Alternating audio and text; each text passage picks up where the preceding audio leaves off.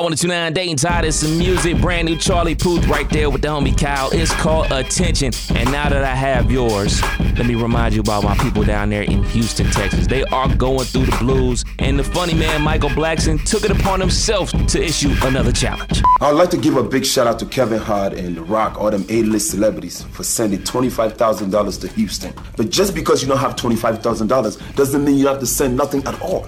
Today, I'm challenging all the Z-list celebrities that look rich but are broke. DC Young Fly, $50, send it right now. Joe Buttons, I challenge you to send $45. Young Jock, come on, I know you got $35.